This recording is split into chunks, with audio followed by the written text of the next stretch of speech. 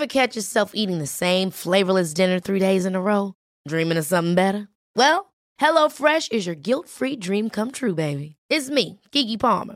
Let's wake up those taste buds with hot, juicy pecan-crusted chicken or garlic butter shrimp scampi. Hello Fresh. Stop dreaming of all the delicious possibilities and dig in at HelloFresh.com. Let's get this dinner party started.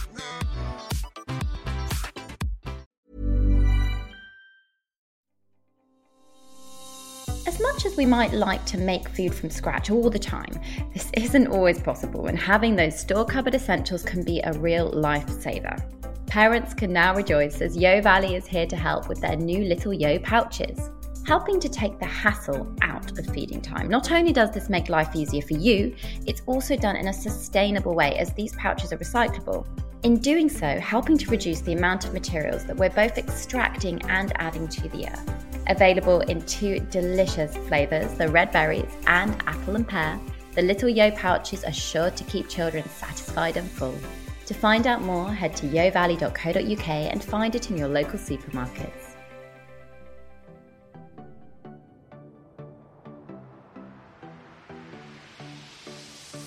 Hello, and thank you so much for tuning into this week's Food for Thought, a podcast that's on a mission to equip you with all the evidence-based advice that you need to live and breathe a healthy lifestyle. I'm Rhiannon Lambert, registered nutritionist, best-selling author of Renourish, A Simple Way to Eat Well, and founder of Rhitrition, London's leading private nutrition clinic. In each episode, I'll be joined by special guests, all of whom can be considered authoritative voices in health, so that together we can learn fact from fiction and empower the healthiest and happiest versions of ourselves with trusted expert advice. It'll be no surprise that people who have desk jobs tend to have a higher tendency to gain weight than an always-on-your-feet type of role. Deadlines, working from home, and endless commitments can become all-consuming with convenience, often driving our relationship with food, not forgetting all that baking that we're now doing at home and snack drawers that are full. Thankfully, there are easy ways to control the influence that work is having on your weight.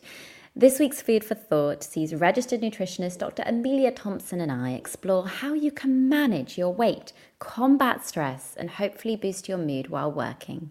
Hello, Amelia. Hi. Hi. Thank you so much for coming on Food for Thought today. It's a topic that I know a lot of people are going to want to hear some truths behind. And I'm going to start today's episode by saying that, first of all, weight is, of course, extremely sensitive and it's individual. And the language, I think, that we use is quite interesting when we discuss something like weight. So obviously we can't attribute it to one specific reason, but how strong do you think the link is between, being stressed then? Because I suppose stress must have a huge impact on people's lives. Yeah, and again, there is research in regards to work stress, and we know that the kind of level of work stress that people perceive, so obviously this is very qualitative, this is self-reported stress, it's not a quantitative measure per se, but we know that does correlate with weight gain. Interestingly, actually, it tends to be a stronger correlation in people who are actually already overweight, and when I use this term overweight and obese, I am talking about that kind of crude BMI measure, which does give us some indication of body composition. So actually those people in the kind of overweight or obese categories to begin with, who then experience stress, actually tend to struggle more, and it leads to more weight gain than those people who already maintain what we'd call a quote unquote healthy weight. Yeah, that's so interesting because, I mean, you mentioned BMI, and we know that, and we've discussed this multiple times on the podcast, that it's not always the most accurate measure, but we should also acknowledge, I guess, that stress at work can impact on some people perhaps going the other way and actually eating less as well, couldn't it? Yeah, and I think that often tends to be more of a short-term response where we get that initial stress response, where we get that increase in cortisol, and we have what we call sympathetic dominance. So we fall into that fight or flight mode. And that short-term response does tend to reduce our hunger levels and we tend to eat less. And I think more chronically, what we find with people who have a lower body weight in response to stress are those people that use food almost as a way to control something when they feel very out of control, potentially in their work environment. So the stress is impacting their work environment, they feel uncertain, and so they then fall to food to kind of find that certainty. And I think that's often where we find that reduction in body weight. But predominantly it does tend to be longer term, when we're looking at more chronic changes. It does tend to be people actually do gain weight in response to these work stressors. Yeah, of course. And do you think there's a gender thing going on as well? Perhaps a different way that men and women tend to react? Yeah, I think so. Again, when we look at kind of coping mechanisms for men and women, the women tend to turn more towards food, and men tend to turn more towards alcohol or smoking. So, and there was a study that looked at men and women that looked at obesity and stress-related eating. And actually there was only a relationship found in the women. And actually men didn't have this relationship between stress and obesity. So it's not that women are unhealthier per se, because, you know, if men are turning to things like alcohol or smoking, that's not necessarily healthier. But it's just that they tend to fall towards, you know, different coping mechanisms than women. So this does tend to be more focused in women, at least in terms of stress and the workplace. Yeah, I mean, it's so hard, I think, in general, a topic like this, because everybody does have coping strategies that are, of course, unique to them. But I get so many questions on a day-to-day basis on the Rhitrition platforms about arguments with colleagues at work, the sweet jar that goes around the office, the hours, I guess, that we work are becoming longer and longer. I mean, do you think it's important that we're physically taking proper breaks then, and we don't perhaps work and do overtime work too regularly? Yeah, I think it's really important. I think this is actually a shift that we've seen a lot in lockdown, even with working at home, is that there has been this kind of reduction in desire to take breaks, and whether that's through a fear of losing jobs, for example, and or just kind of having a lack of personal boundaries, we are falling into just working more and more, and that has a huge impact in terms of not only our ability to move and our energy expenditure. And you know, when we're looking at weight per se, that's really what we're looking at, is energy balance, so energy expenditure and energy intake. But it also impacts our ability to, for example, take a lunch break, and we become less mindful of what we're doing. We tend to snack on the go, and our mindful eating practices really take a hit. So we eat at our desks and almost don't really acknowledge what we're actually eating. So this kind of desire to, whether it's fear-based desire or something else, stress-based, this kind of constant working without a break can really impact our health in so many ways. I think it also impacts sleep. I mean, I know that at the moment I'm struggling with my work-life balance a little bit, having my little boy, and even just not kind of taking any you time, but working in your you time. It's really hard, because the more tired we are, I think our dietary choices do change, don't they? I mean, there's studies that our ghrelin and our leptin, so our hunger signals that tell us when we're full and hungry, are impacted by feeling fatigue as well, aren't they? Yeah, absolutely. We have physiological changes, like you said, where, you know, especially ghrelin is increased with lack of sleep. But then we also have this kind of concept of decision fatigue and this kind of running out of willpower per se. And I use willpower as a kind of crude term in terms of our self-control. But, you know, as we become more tired, we see this a lot in people who diet. We do fall into this kind of idea of decision fatigue, where we have made so many kind of quote unquote good choices throughout the day that when we become tired and stressed, our ability to then make those good choices starts to dissipate, and we do find ourselves going for what we would call kind of the easy options. And that's why I think it's so important that we're aware of it, so we can have easy strategies in place to avoid the impact of things like tiredness and stress on our decisions. Yeah, having a break. There's so much to be said for it, and it's hard, because I think in the current climate we're recording this podcast in, because obviously some people may be listening to this at another time, but there's a global pandemic and people are working from home a lot more, and it's quite difficult, isn't it, to implement a bit of a break, because you feel like you've got no excuse. You're almost glued to smashing it out on the computer, I suppose. So what would be your top tip to somebody to perhaps balance out the diet and the exercise when they are working from home? I think the key is maintaining some sort of boundaries and knowing what your personal boundaries are. And something that I encourage all of my clients to do is to actually physically write out their boundaries that, state, for example, I need to move, for 5 minutes every hour, say. And, even if you're really busy, you have that boundary written down that, for your values and your goals, that 5 minutes per hour is really important for you, where you go for a walk or you do some stretching. Or even things, if you're in the house, this is a little bit more difficult, but when you're in the office, setting kind of goals that say, I will use the bathroom that's further away, or using a printer that's further away. I think they seem very small, but when you add them all together, it allows you just to kind of keep moving and allow you to develop these very small habits that all culminate in a much healthier working environment, be that at work or in the office. And also putting them in your diary is really helpful. In my diary, I will diarise out time for the gym or for even a 5 minute mobility break in the morning. I'll have that in the diary, because often we're so accountable to other people, but we're also very accountable to our diaries. And so having it in there holds you accountable to yourself. Yeah, completely. We had a podcast recently where our guest, Dr. David Hamilton, said you have to put in diarise note to self. Take some time for self into your diary, because if you don't do it, it's really, really difficult. That's how crazy I think the modern world has become in a way.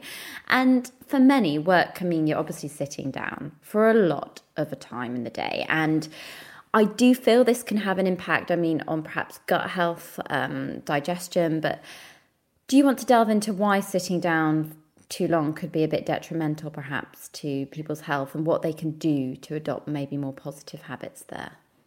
Sure. So there have been a lot of prospective studies that have looked at the impact of sitting on overall health. And we know that it's actually the amount of time that is sitting as opposed to amount of time exercising per se that actually increases overall risk of cardiovascular disease. Predominantly, that's what the research is looking at, but ultimately, therefore, mortality. And the risk is increased about 50% among those who sit for more than 10 to 12 hours per day compared to those who sit less. So if we think about that in terms of our work environment, maybe we're sitting for 8 or 9 hours per day and then come home or stay at home, as the case may be at the moment, and sit down with our families to have family dinner and then maybe some TV time or homework time, whatever that is, that's probably averaging about 10 to 12 hours per day. And if you think about that then in terms of the numbers, an increased risk of about 50% in terms of cardiovascular disease is huge. And so having these boundaries in place, keeping mobile and having these movement breaks is hugely important. It doesn't tend to impact, it's not so much in terms of energy expenditure per se, because there is some research in, for example, standing desks, but actually the impact of those on energy expenditure tends to be minimal. It is that idea of just sitting down and being prolonged in the same position. That's the bit that I think people don't really, or isn't really explained very well, I think, in the media or in headlines that report these kind of scary stats at the moment. The fact that it is the time sitting, because you can be at home moving around the house, or you can have quite an active role. You don't have to go to a gym to burn excess amount of energy in one go. It's throughout the day, it's the course of the day. And it could be as simple as, I think people could take calls on the move or walk around a lot more. So if your boss allows it, it would be nice, wouldn't it, if everybody could do walks in the park while they're on the phone to a business meeting or something. But do you think that food has a bigger impact on our weight or exercise? Because I know that's a very, very heavily debated topic. Yeah, ultimately it is food. We've all heard that saying, whether we agree or not, in terms of you can't out-train a bad diet. Yeah. And I don't particularly like that phrase per se, but the premise of that is correct. If we look at say people that go to the gym, that is about 4% of our day, or 4% of our daily energy expenditure. NEAT has a bigger impact, so non-exercise activity thermogenesis. So like you said, taking walks in the park, taking walking meetings, which by the way, Richard Branson apparently does. Amazing. I used to do that. Yeah, I used to do it with my students when I lectured. I'd take them out for a walk as we had a meeting. You're the best lecturer. Thanks. I tried. Anything to impress the students. But that, that has a bigger impact. And so NEAT, when we look at it in terms of our overall energy expenditure, contributes about up to 15% of our daily energy expenditure, more so if we are doing things like walking. So, but food is something that, predominates in our day. We eat a minimum usually of 3 times per day. And, that ultimately does have the greatest effect. But what we don't want to do is kind of ignore the fact that exercise, NEAT, movement, going to the gym and training has a lot of beneficial effects outside of energy expenditure, and it has a lot of cardiometabolic effects. So we don't want to ignore that. But in terms of our body composition and our body weight, ultimately it predominantly does come down to food. Oh, exactly. Music to my ears, everything you just said, because I feel exercise should be noted as part of a healthy, balanced lifestyle. If you're going to have good heart health as you age, looking after your bones, your muscle mass, it has a role in your mood. So there are so many positives, but it is mistaken. This whole, I'm going to go and burn off, 200 calories when I do this one bit of exercise, therefore I'm going to eat something that's the equivalent of that, and it doesn't matter. It's just wrong, because it's not that simple. And as you said, your overall diet, the quality of your diet is so, so important. The amount of fiber that you consume, it's not as simple as reading a number on the pack, because calories came around, of course, as a rough estimation originally, and they will never, ever be 100% accurate, because we are all unique. So we do need to make good dietary choices rather than just thinking about, I think, numbers a lot of the time. Of course, it can have a place, but a lot of the misconception is that you can just outrun it all the time, which obviously you can't. And then there's the environment, and that impacts our diet. Because if you live somewhere, I know that when I lived where's a good example? Camden. So when I first moved to London, I moved from the countryside to Camden. I mean, you could not get a bigger contrast. It was back in the Amy Winehouse days. It was buzzing, and there were takeout pizzas on every single corner. I was just completely and utterly in awe of all the food that I could suddenly get access to. And I think I probably ate a lot more fast food, if you use that expression, than I did when I lived in the country. So do you think environment does play a huge role as well? Yeah, absolutely. And if we think about it in terms of specifically the workplaces we're speaking about today, external factors do have a huge impact on our self-control, again, for want of a better term. And when we look at why we have these kind of fluctuations in self-control and why we feel like we have lost willpower or we failed in our self-control in some way, usually it's because of either how we think about our situations or our actual environment and the situation that we are objectively in. And so, we want to try and tackle both of these things in terms of how we think and our environment. And when we think about the work environment, there are so many things that we can manage in terms of our food environment, and also, our colleagues have a huge impact in terms of what we eat at work, from making us feel guilty for not just having one, or going out for lunch. All of these things are all classed as kind of these external food environment that will massively impact our self-control and decision making. So it's important for our employers, I think, to support us in setting up that environment, but it's also important for us to be mindful of the environment that we are potentially putting ourselves in, and the conversations that we're allowing ourselves to have with other people. It's not just a case of, for example, removing food out of the staff room, as a kind of really basic example there. Because sometimes it's a projection of someone's own feelings. And I have to have this conversation so frequently with a lot of my clients, because peer pressure is huge, and often if someone's feeling like they don't want to eat something, they'll try and give it off to you. Or there's the classic, there's always the person that has the chocolate going around the office. Perhaps they don't want to eat it themselves, so they give it away to other people.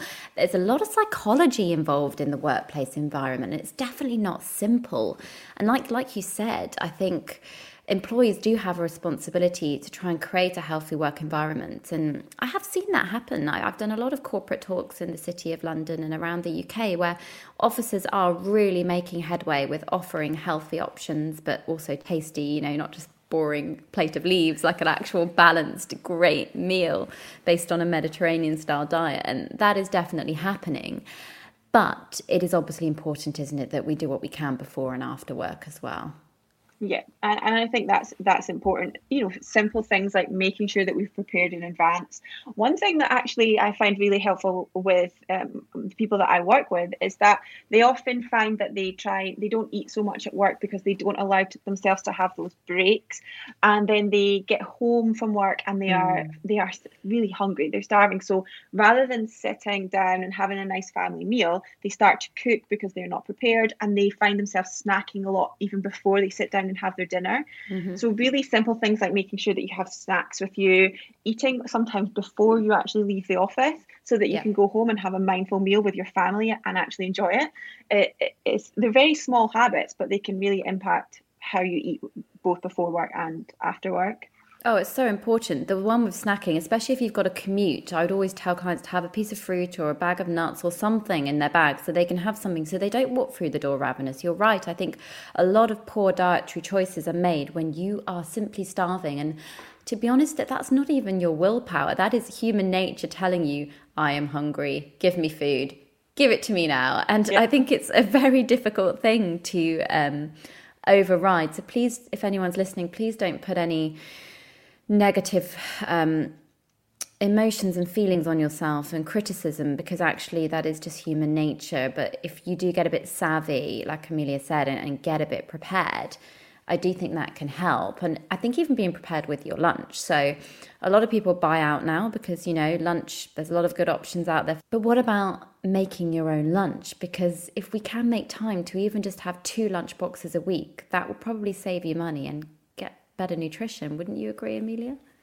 Yeah, absolutely. And I mean, it does just take some preparation, but it will, you know, what I find an issue with eating out is that they tend to be low in protein. You don't really know what's actually in a lot of the food. And we know, for example, that food labels, even if you're buying pre-packaged food out, food labels can vary up to 20% in regards to what's actually in the food in terms of the macronutrients. So cooking foods in advance and meals that are high in protein, packed with vegetables and fiber are really helpful. And, you know, I think where I find people struggle are people who are vegan or vegetarian. They find it a lot more difficult to prep in advance, partly because vegetables maybe go off quicker. But things like something that I think is really useful are those pastas that are chickpea pastas or lentil pastas, which are really high in protein, but you can keep them in the fridge for days, and you can just pack in some fresh vegetables in there before you go to work, and having things like bags of salad in the fridge that you can just pack on top of whatever you've prepared keeps it fresh, but also allows you just to kind of eat more in line with your goals. That's so true about so I do often find with plant-based options now, I mean, there's so many tasty ones, but they're not devised by nutritionists, so they're not nutritionally balanced, and that's such an important point to make. And you see a lot of really snazzy, and don't get me wrong, of course they'll probably be delicious, like jackfruit, for instance, is a classic alternative that actually isn't very sustainable but is being used in a lot of products. But there is no protein. It's a fruit. It doesn't really contain, well, it doesn't contain any protein. It's being used to replace a protein in a meal. And Amelia's right. That's not going to satisfy you fully, and it's not going to give you the nutrition you need. Whereas a can of beans at home or pulses and things you can chuck in with your pasta is going to be way more nutritious. And there have been discussions as well, I think, made around the snacks that people should go for and that they shouldn't go for. And the government did come out with this whole, I don't know what your thoughts were on this, 100-calorie snack thing a while ago. Do you remember that? Yes, I do remember that. I think that I don't think that's particularly helpful. Ultimately, if we are looking at this in a very reductionist view in terms of weight management, we know that calories are indeed, you know, kind of top of the tier. They are the most important thing for weight management. But it's so reductionist, and it really removes the emphasis on any sort of healthful nutrition whatsoever. Calories are just a measure of energy. We have to be very, very mindful of negating all these healthful constructs of food by solely focusing on calories. And, what if a banana is 130 calories, but a Cocoa Pops or other cereal bar is 70 calories? Yeah. Is that one, which is better? Obviously the banana, because it's higher in fiber. But if you're going by these 100-calorie guidelines, then you are completely negating all of the other benefits that that piece of fruit will have versus the cereal bar. So I think it's important. Calorie education, I think, is important. But I don't really think that the obesity epidemic that we have at the moment is because we don't understand calories. I don't think that that's really the key issue here. No, I agree. And what worried me as well about this is obviously it's going to impact choices that people going to work make, which will impact their concentration or productivity potentially, but it's also targeted at children. And, you want kids to be eating fruit and vegetables, but as you quite rightly said, a banana may be more than 100 calories. So, people might end up going for these crisp packets that are not nutritionally balanced. It's extremely confusing. And being unhappy in general as well in your life. Perhaps you're going to work, let's say, you're stressed. You are not making good choices at the moment. You're lacking motivation. And this can often lead to people wanting to eat more anyway, doesn't it? And opting for more snacks as well. But how would you advise someone to tackle this type of boredom? Because I think an 100-calorie snack message is probably not going to be right for that type of person either. Absolutely. And I actually think in these situations, we need to take the emphasis away from the actual food and put the emphasis on the feeling. Yes. And this is the issue that I think our society has at the moment, is that we have been conditioned not to feel. We have been conditioned to have a stiff upper lip and not discuss or acknowledge how we actually feel. And when we do this, we then turn to things like food as a way to distract ourselves so that we don't allow ourselves to feel, or potentially to actually suppress these feelings. And if you look, there's some really interesting research that looks at what happens when we try and suppress our feelings with food. So if we're, say, for example, stressed or bored and we don't allow ourselves to feel it, is that we actually end up taking that negative feeling, and it leads to an increased consumption in calories, specifically from these kind of quote unquote comfort foods.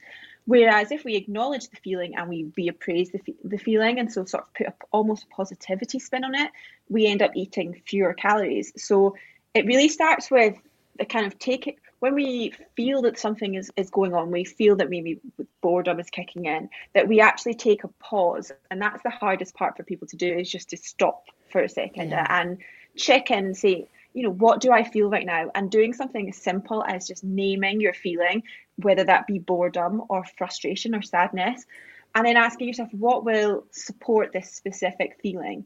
And if it's boredom, the chances are that a chocolate bar is not going to entertain you as much as coffee with your colleague is going to entertain you. And I think, in the workplace, it's important for our employers to allow that flexibility where it's possible, that says, if you are bored, you can just take 20 minutes out and have coffee with your work colleague, rather than having to stay at your desk and continue to work.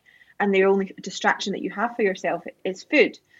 So I think that I just think the important part here is really focusing on the emotion and the feeling, rather than saying, I'm just going to not have that food there, which can be helpful short term, but I'm actually going to look at how I manage and regulate my emotions. Yeah, is it feeling? Is it a fact? That's exactly the right approach, because the psychological implications dictate the health behaviour change and dictate the food that you go to. If it's a coping strategy at that time, as Amelia said, that isn't going to cut it. You need social interaction. And I do think sometimes there's this very old school, like you mentioned earlier, stiff upper lip kind of approach that we have. I don't know what it's like in other countries. I'd love some feedback actually from our listeners. But in the UK in particular, it's the longer you work, the earlier you get to work, the later you leave. You shouldn't stop. It's not fashionable to take a lunch break. You definitely should be just slaving away. I don't think this attitude gets the most out of employers and employees, and it doesn't help them be healthy, and it doesn't help them make the right decisions. And no wonder we're in a bit of a problem, I think, with our weight, with our health, with our enjoyment and our happiness. I mean, rates of depression are soaring. Everything is I'm sounding a bit doom and gloom now, but what I'm trying to say is that the positive thing would be if you are an employer listening, why don't you try and implement that necessary lunch break time with all your employees? Get them to have a chat. Do something about the food you offer. Get people in to do talks like Amelia and myself and different, I don't know, psychologists or lifestyle coaches and PTs, and get a bit of a kind of health initiative going. I mean, what would be some simple suggestions that you would put forward, Amelia, to encourage people to be healthier and happier at work?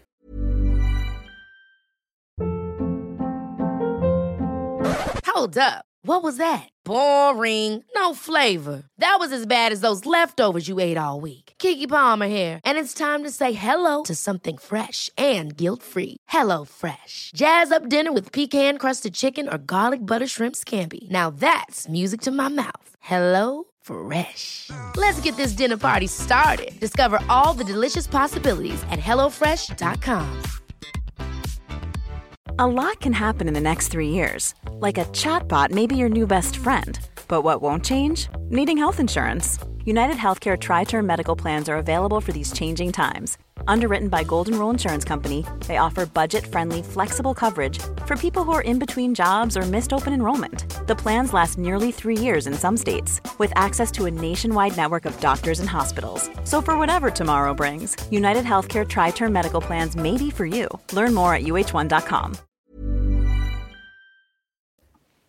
I think you've covered quite a lot of them there. I completely agree with what you've said. I think things like encouraging flexibility in breaks so that you can take a break when you acknowledge that you are feeling a certain way that may well lead to eating.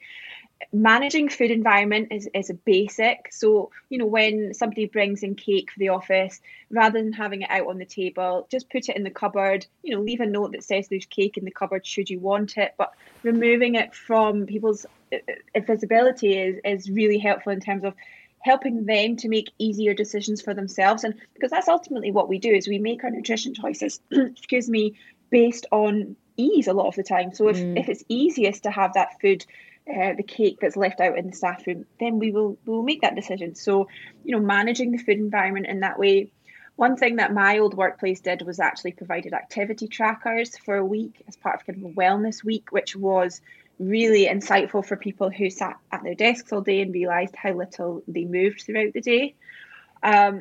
Encouraging communication rather than stifling our employees and asking them just to keep working. Actually encourage members of staff to just talk to each other and to talk to their bosses about how they feel is great. And actually something that I tried to implement in my work before I left was actually a space for, it was a mindfulness room. So really it was a space for a breather where you could go and sit in silence for 5 minutes and just take some breaths, because often that's all we need, is to bring ourselves back to the present moment, acknowledge how we feel, and then carry on with our day. So I think it's, rather than just focusing on one aspect, it's about managing the food environment, managing employees' ability to communicate and to feel, and also then managing space for exercise. So having things like bike racks, showers at work, so people can actually run to work or be more active on their way. I think we need to kind of tackle it from those three facets, so to speak, and cover all bases. I love that. I hadn't even thought about that. The facilities, if you want to get a bit sweaty on your way to work. And interestingly now, I know at the train stations in London, they're now even facilitating hand washing when you get there as well. So if train stations can put hand washing sinks in, surely your employer can provide something a little bit similar along those lines for you to feel like you can actually freshen up when you get to work. I completely agree. I do think that nutrition talks in particular have become very popular, haven't they? Especially since lockdown. Do you think that education as well would make a huge difference for everybody working at the moment? Yeah, I do think that's really important. And I've seen some really great company wellness weeks that incorporate nutrition talks alongside things like mindfulness and health and well-being. I think we do have a bit of a problem in that sense, in that those who often deliver the content may not well be kind of experts in that area. Often they are people that are in-house, and so they lack the really key correct nutritional information, which I think is troubling. But if we can get the right experts in, I think, the education is important, but I think what's really important is that it filters down from the top, that we allow space for our employees to do this. And I have seen people who put these wellness weeks into place, and they may, for example, talk about the importance of mindfulness, say, but they don't offer any space to do that. And so I think education is the first step, but actually making it easy for employees to do this and to implement the things that they are exposed to is actually, I think that's the kind of key sticking point in my experience in terms of why people are not able to implement it. So, it's not just for employers to tackle that. It's up to employees to actually have that open communication. But unfortunately, not all workplaces allow that type of communication and feedback. And I think they struggle the most. Yeah, no, that's extremely interesting. I know off the top of my head a few people that I really want to listen to this podcast. Hopefully these companies can take that on board.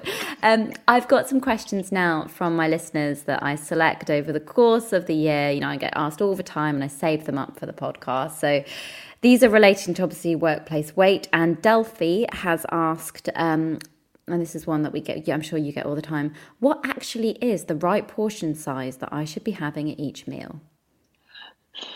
I think this is quite a difficult question, because for me, my answer would be what allows you to feel satisfied, what allows you to eat to hunger, and that allows you to feel satisfied for the next 2 to 3 hours or until you can next eat, rather than a specific quantity per se. There are those guidelines, and I'm sure you've spoken about these before in terms of what a protein portion size should look like on a plate. But I actually think often we can fall we fall into that habit of trusting guidelines and numbers and calories before we trust ourselves. And I often find that if we can truly listen to our hunger and fullness, that's the ideal size. It's just that that's quite difficult for people to do, especially when they are not mindful in their eating practices and they're busy and they're stressed. Yeah, and this is where we have a complete disconnect from knowing what our hunger cues are and when we're satisfied, when we're full, when we're hungry, and really, like you said earlier, allowing yourself to feel as well, because the lines can get very blurred and it can get very confusing. But yeah, as a rough kind of guide, you can use hand-sized portions, but it is, again, very individual.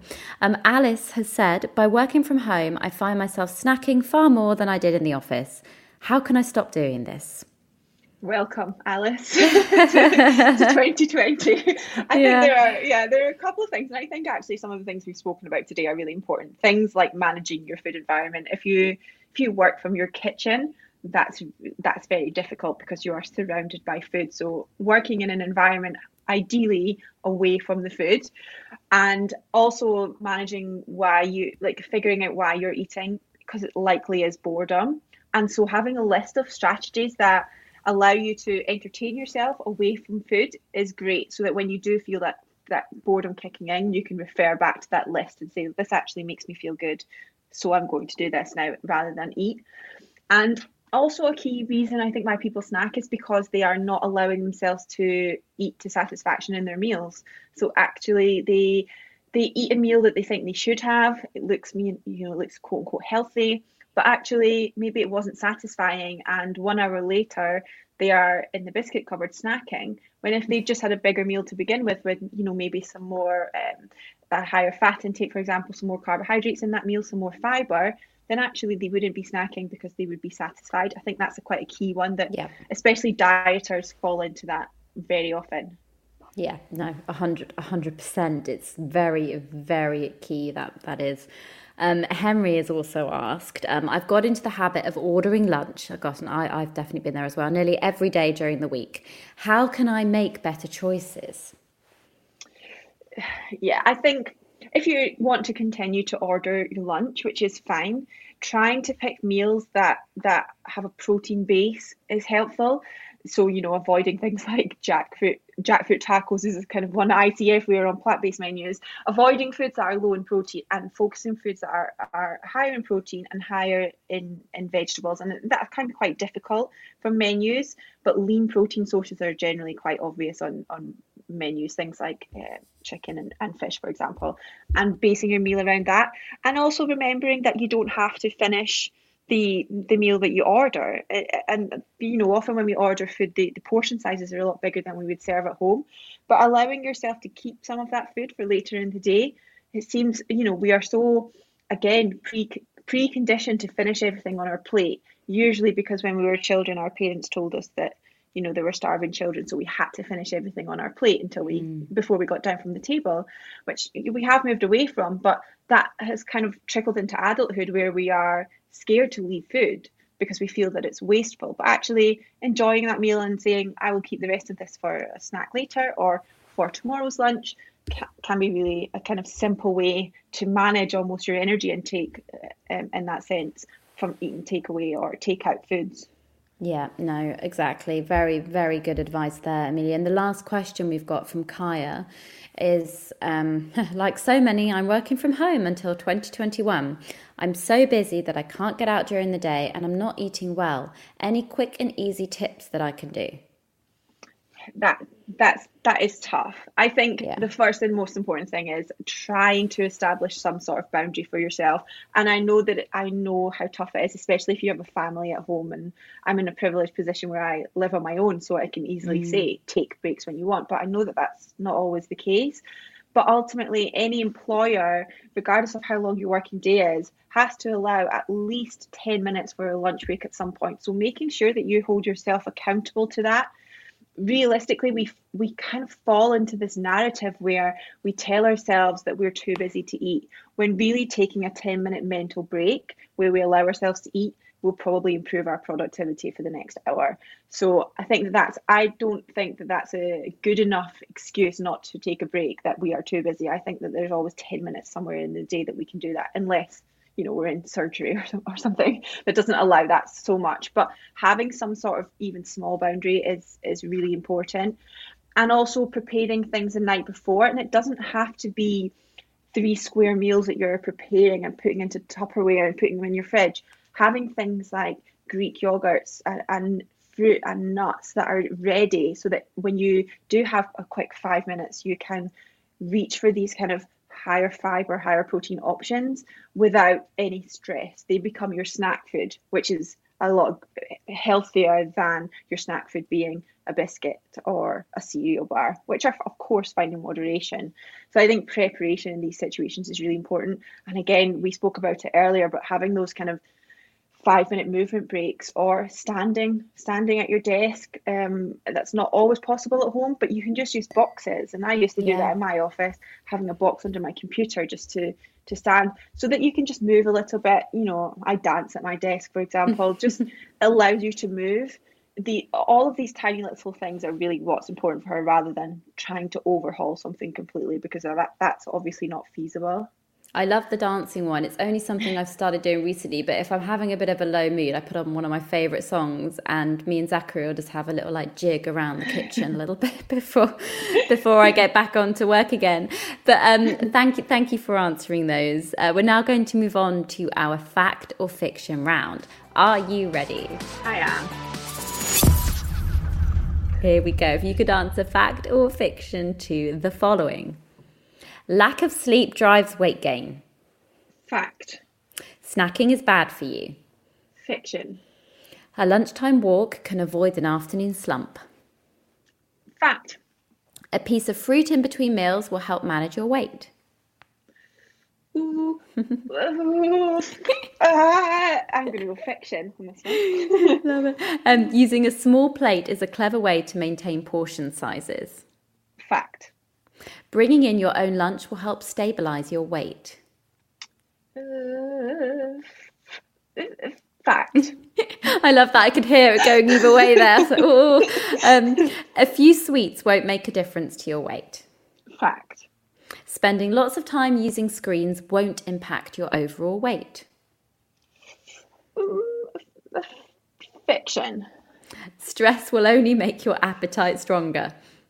Fiction. Well done. That was a great... You were so precise. It is really hard because some of them, there's so much nuance, isn't there? You could easily say, you know, bringing your own lunch, what depends what's in your lunchbox, to work. But, well, I thought you did that perfectly. Thank you so much. I'm really sad, actually, because that nearly wraps up our episode today. And we finish every episode with a food for thought.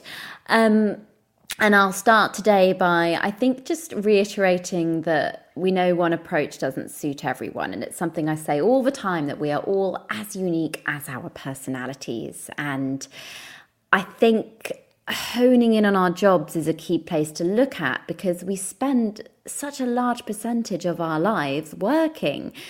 It's something that sounds so simple, but it's so overlooked. You spend probably more time working, unfortunately, than you may do with your family during the week, or your friends or loved ones. And that can have such a profound effect on your mental health and your physical health. So do take on board any of the changes we've had today. Perhaps if your employer is open to a few suggestions, you could also maybe do that. And I guess from a nutritionist point of view, from me today, it would be, if you can have a say over one of your meals in a day, then try and optimize it if you can, and do something that you enjoy. Amelia, if you could leave our listeners with a food for thought today, what would that be? I would say that the key really in this situation is to be mindful. You know, mindful of your food environment, your opportunities for movement, and also mindful of how you feel, your emotions, especially stress, for example, that's triggered in this kind of working environment. And know your boundaries so that you are less likely to be impacted by others, colleagues, employers, and put strategies in place that are going to support you in advance of situations that you know are going to inevitably arise. So having strategies in place that allow your decision-making processes to be easier will support you in your overall goals, whether that be body composition or improving your health and well-being. There you go. So precise, so perfectly executed. Amelia, where can our listeners go to find out more about you and the work that you do? The best places are my website, which is www.emilia.fitness, and my Instagram page is Emilia Thompson PhD. That's where I'm most active, really. Wonderful. Amelia, it's lovely to have another registered nutritionist on Food for Thought. Thank you so much for giving up your time today. Thank you for having me. If you enjoyed this episode, you'll absolutely love what's coming next week, so make sure that you click subscribe to be the first to hear it. If you have time to, we'd really appreciate it if you want to leave a review so that we can reach those higher highs in the charts and hopefully help more people. That is our mission here with this podcast. For more information about my Rhitrition Clinic, the books, healthy recipes, and so much more, please visit rhitrition.com and follow me at Rhitrition on Instagram, Twitter, Facebook, and YouTube.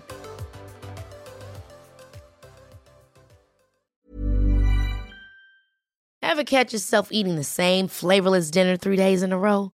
Dreaming of something better? Well, HelloFresh is your guilt-free dream come true, baby. It's me, Keke Palmer.